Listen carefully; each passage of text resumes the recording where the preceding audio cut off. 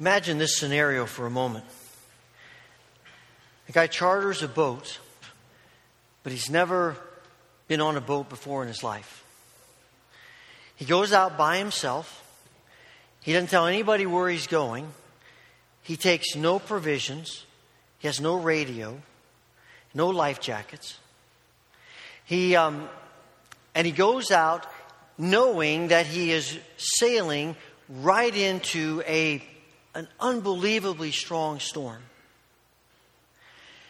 And he gets out in the middle of it, and the storm rocks the boat in such a way that it capsizes, and he ends up sinking in the water. And to top it off, this isn't the first time he's done this. In fact, it's 12, 15, 20 times. I don't know who the guy is that keeps sending him out in the boat, that owns the boat, but that's a whole other story to think about. But he goes out in the boat and he keeps doing the same thing over and over again.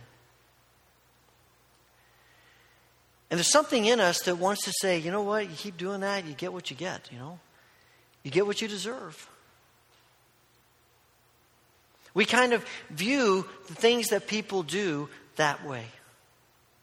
And when I think about this psalm, Psalm 130, there's something of that image that comes to my mind of a guy out in a boat, and he doesn't have a clue what he's doing. He is totally at fault, and here he is crying out to be rescued. You see, there are some psalms that are where the psalmist cries out for help because he or she is being oppressed. There are some psalms where people cry out because of injustice, because the weight of the world is on them, because people have mistreated them. But this is not one of those psalms.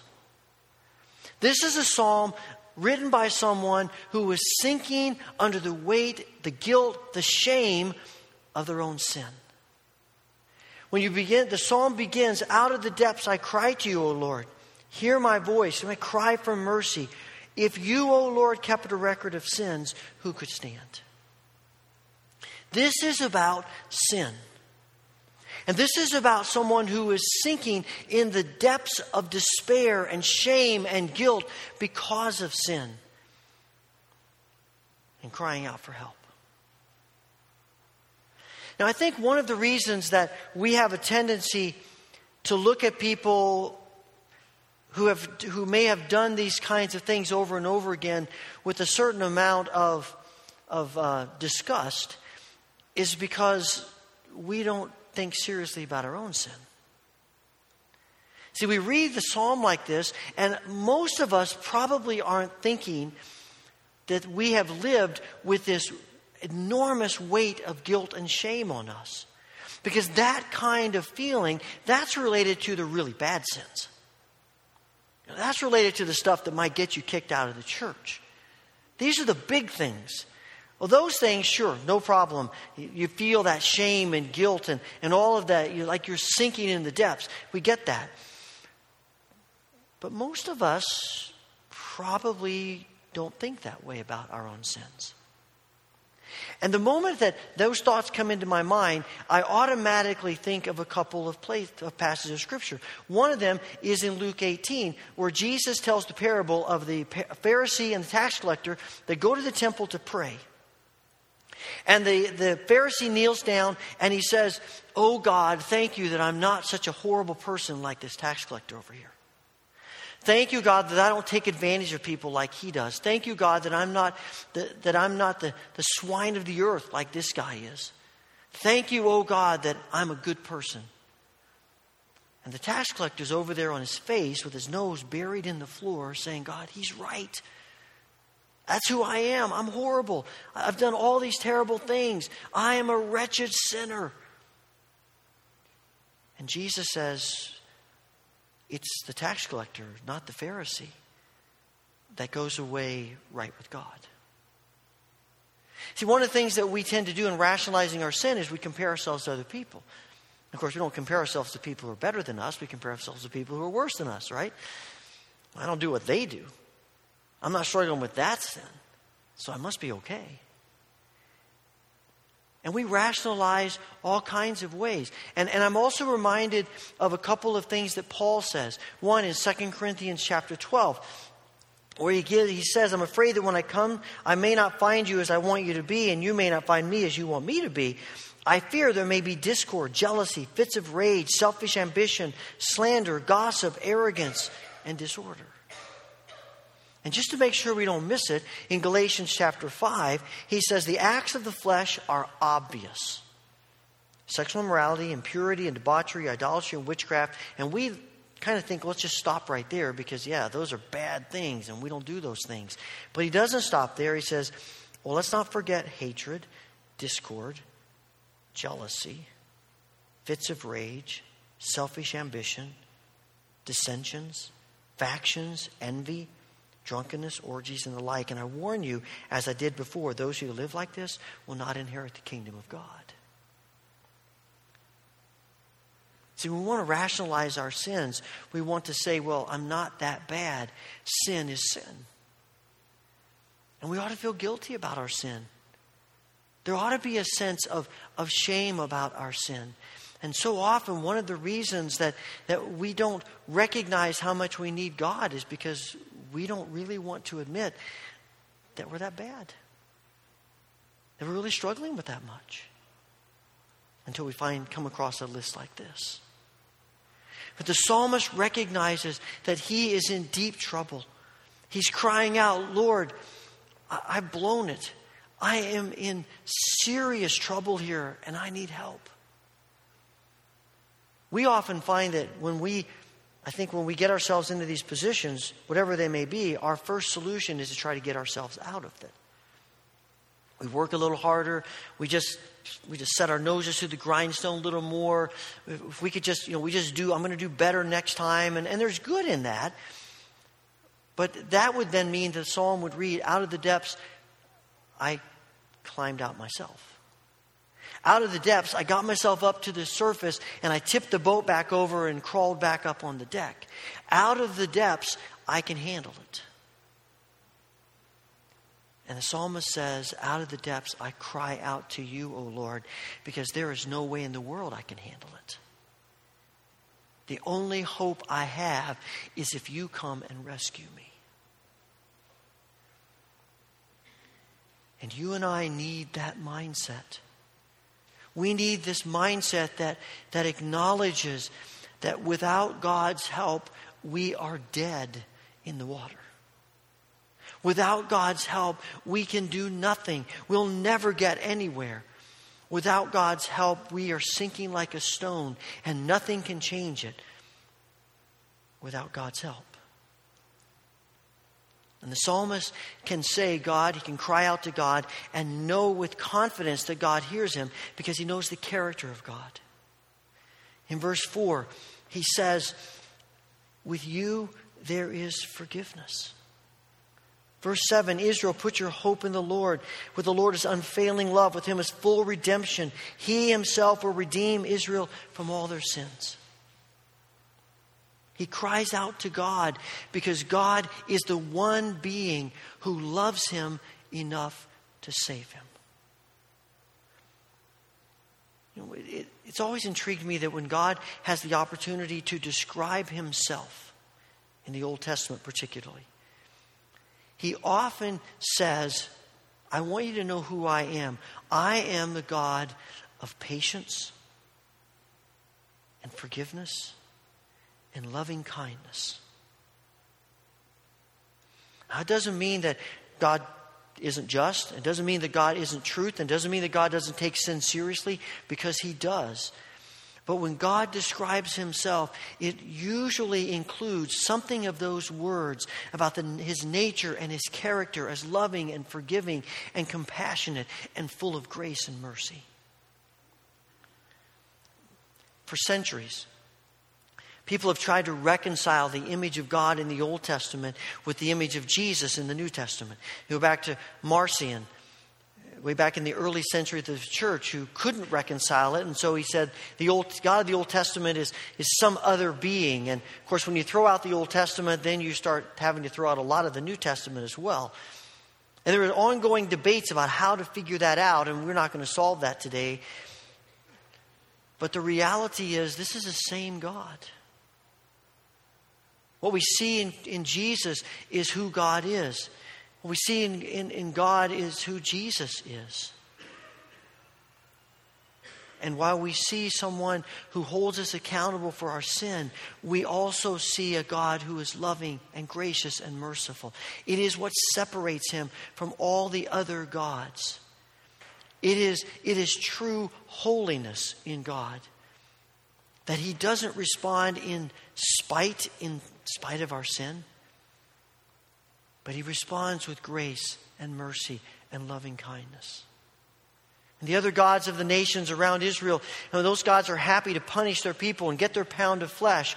And the only way that they will ever exude forgiveness is if they are appeased enough. You sacrifice enough, you do enough, you accomplish enough, you give them enough. And God says, you could never give me enough. Because it's in God's very nature to love and to forgive and to be full of grace. God loves to forgive. I have this image in my mind of God just chomping at the bit to forgive and to show us how deeply he loves us. And we often wrestle with that image of God. And it's for this very reason, who God is, that we can trust him. We can trust God. We can trust the God of the Old Testament and the God of the New.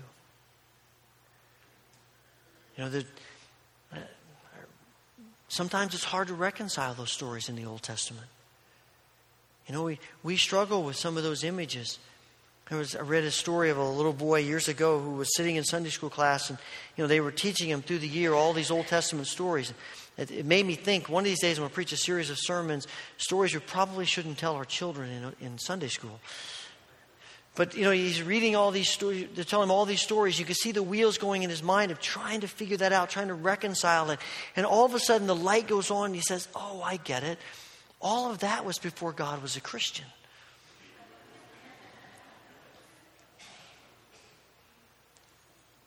Sometimes it's hard. But here is the psalmist in the middle of the Old Testament life saying, God is good and merciful, and we can trust him.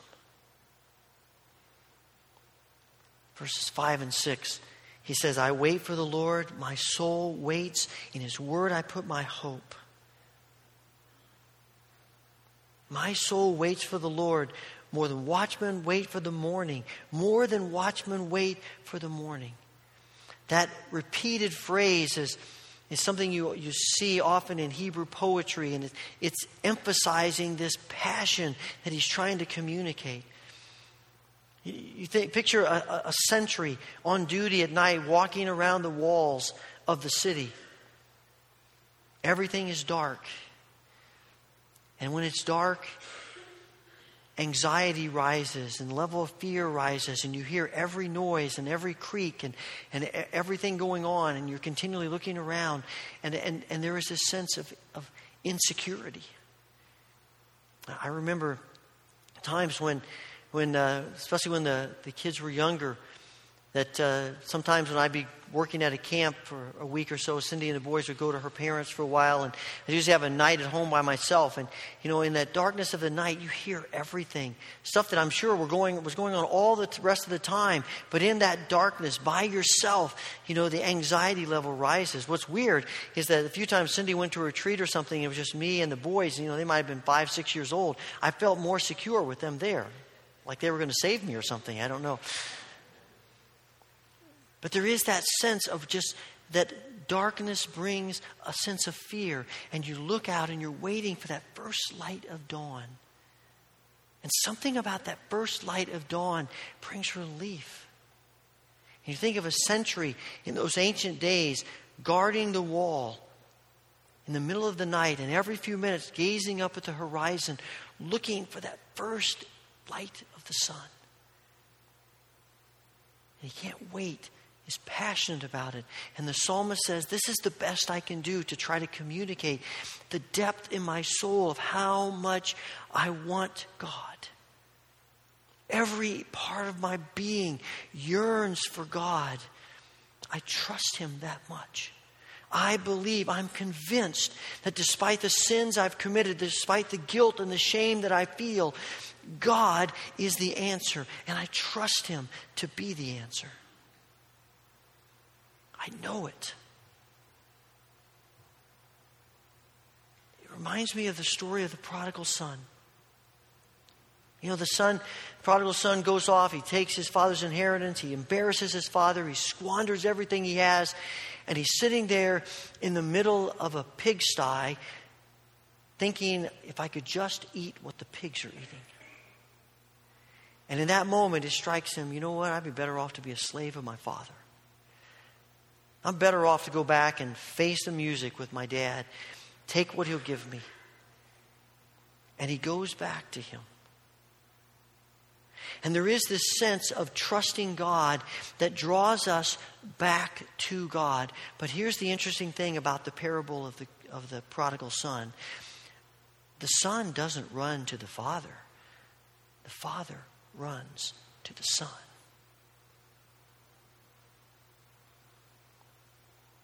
This is the God in whom we place our trust.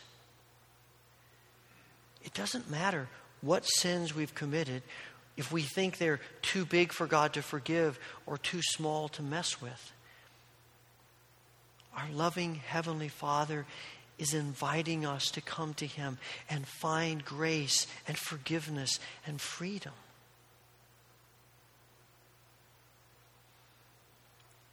This is a song of ascents, like a number of the Psalms before it.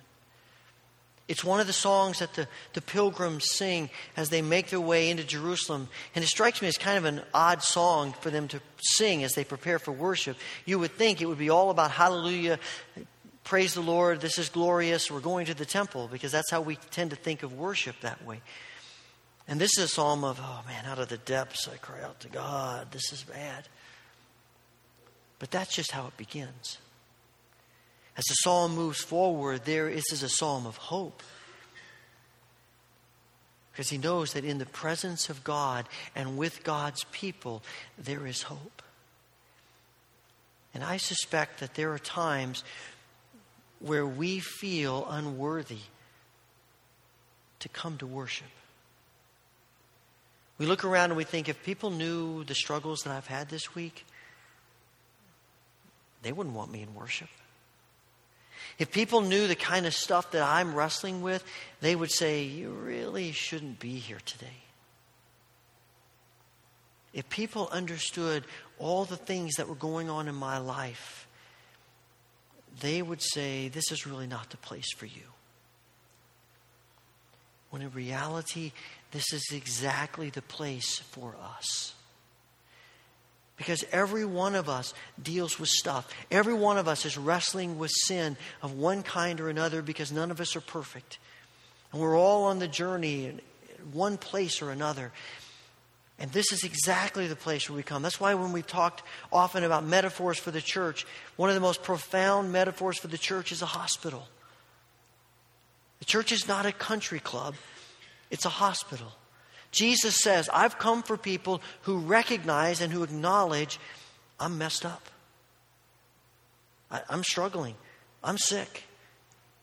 And only God can help me. That's exactly what the church is about. And we come together and we encourage each other. We pray together. We sing together. We engage the Word together. And God uses that as a means of helping us and restoring us and loving us. The church is not for people who are perfect. Now, does that mean that we don't worry about sinning? Not at all. Romans 6, we read earlier. Paul's very clear. We don't talk about the love and the grace of God as sort of an out for us to do whatever we want to do. That's not what the gospel's about. The problem that I find for a lot of us is that we're thinking of the gospel as perfection when the Scriptures talk to us about the gospel as trust. We are called to live holy lives, but holy lives doesn't mean I see if I can make myself perfect. Holy living is, how much can I trust God to make me the person He's calling me to be? It's like the difference in the way that people often approach entering a new course, a new class. It doesn't matter if high school, college, graduate school. Some people enter in the first day of the class, and their mindset is, I'm here to get an A. And the goal of me being in this class is to get an A. Other people come to the course, and their goal is to learn as much as possible about whatever's being taught. To engage the subject matter with every part of their being, and to walk out of the class understanding the concepts of the class far more than they did when they started. Now, I suspect that people who take the second approach often end up with A's, but not always. But I'm pretty certain that people whose goal is to get an A rarely end up walking out truly having engaged the course. Because it's simply about, I just want to make sure I cram enough to do well on the test. I just want to make sure that I can get this paper done and move on to the next thing. And often our mindset about God is, I can just make myself perfect, then everything will be okay. When all the while God is, I'm sure, smiling, because not one of us can make ourselves perfect. He's just calling us not to be perfect, but to trust Him, so that He can make us holy. And there's risk in that. There's risk in that kind of life. There's a safety, a feeling of safety at least, in saying, I'm just going to work as hard as I can to be perfect. There's risk involved with trust. Always is. See, we aren't called. The answer to being out in the water and having our boat tip over and us crying out from the deep. The solution to that is not sitting on our boat docked at the shore. Who buys a boat just to leave it at the dock? I mean, what's the point? The point of a boat is to get out into the water. But the minute you go out into the water, there are all kinds of things that may happen. Storms can arise. You can fall out of the boat. You can get hurt. All kinds of stuff can take place that might bring danger. But that's real life. Sitting by the dock is not real life. God isn't calling us to be safe. He's calling us to a life of risk-taking trust. And that will mean sometimes we capsize. And sometimes we fall out of the boat and we struggle. But the grace of God is bigger and greater. And again, it is not an excuse to do whatever we want. It is simply being real about life and crying out to God for His help that then makes us more and more like Him as people who are known by the Spirit of Christ. You know, when your boat's just docked at the shore, it's as though we have this mindset of, I only sin about 10%, so I only need about 10% of God's grace. When the reality is, we're humans, we're imperfect, we're fallible and broken, and we need all of God's grace.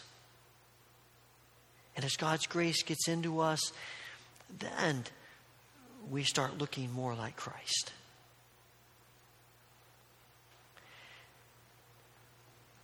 Through the years, Brennan Manning has been an author, a speaker who has impacted a lot of people's lives. He's written a number of books, Ruthless Trust, Abba's Child, Ragamuffin Gospel, among others. He has spoken to thousands of people through the years, and many of you, I would guess, have probably read some of his writings, and you know his theme of grace and even of honesty.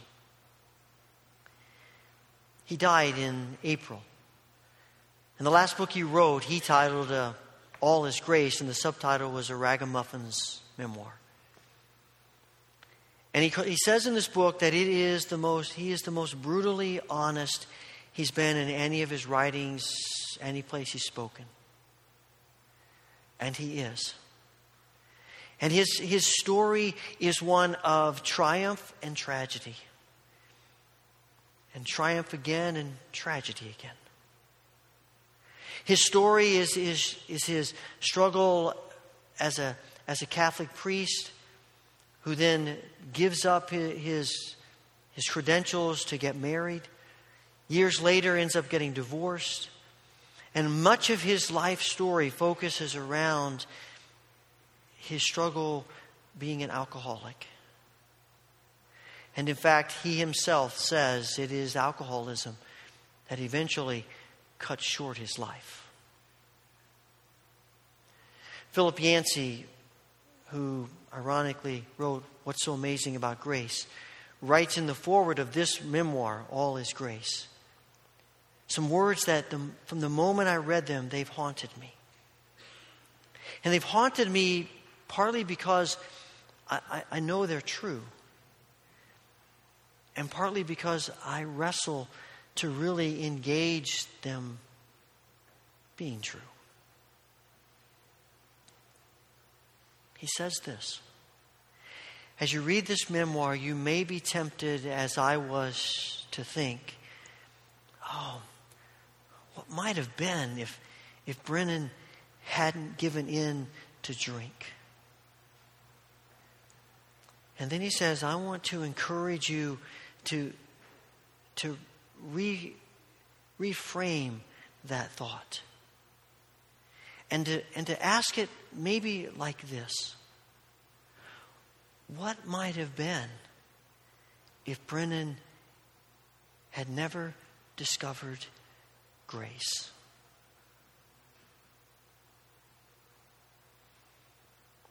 And my question for us is, have we discovered grace? We all know we wrestle with sin.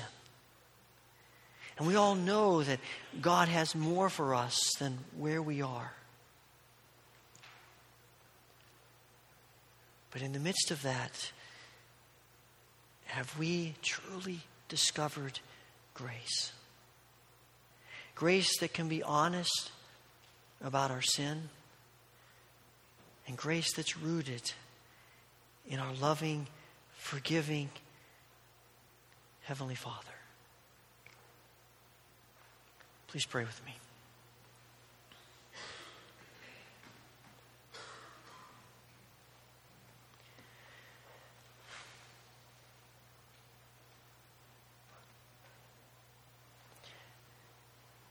In this brief moment of silence,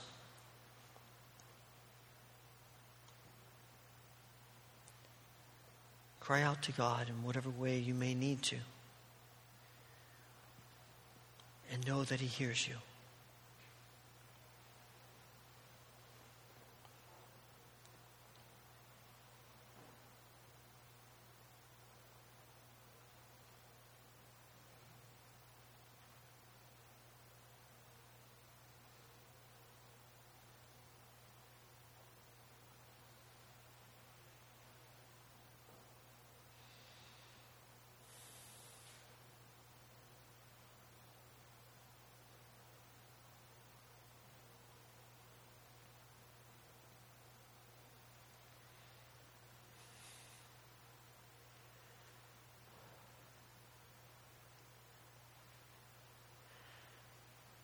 Father, with the psalmist, we cry out to you. We acknowledge our sin. And we acknowledge your grace, your loving kindness, your mercy.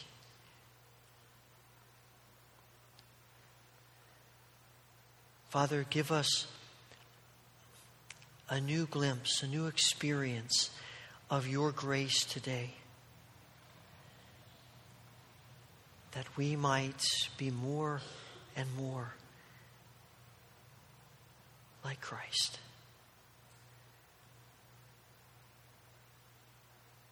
In His name we pray. Amen.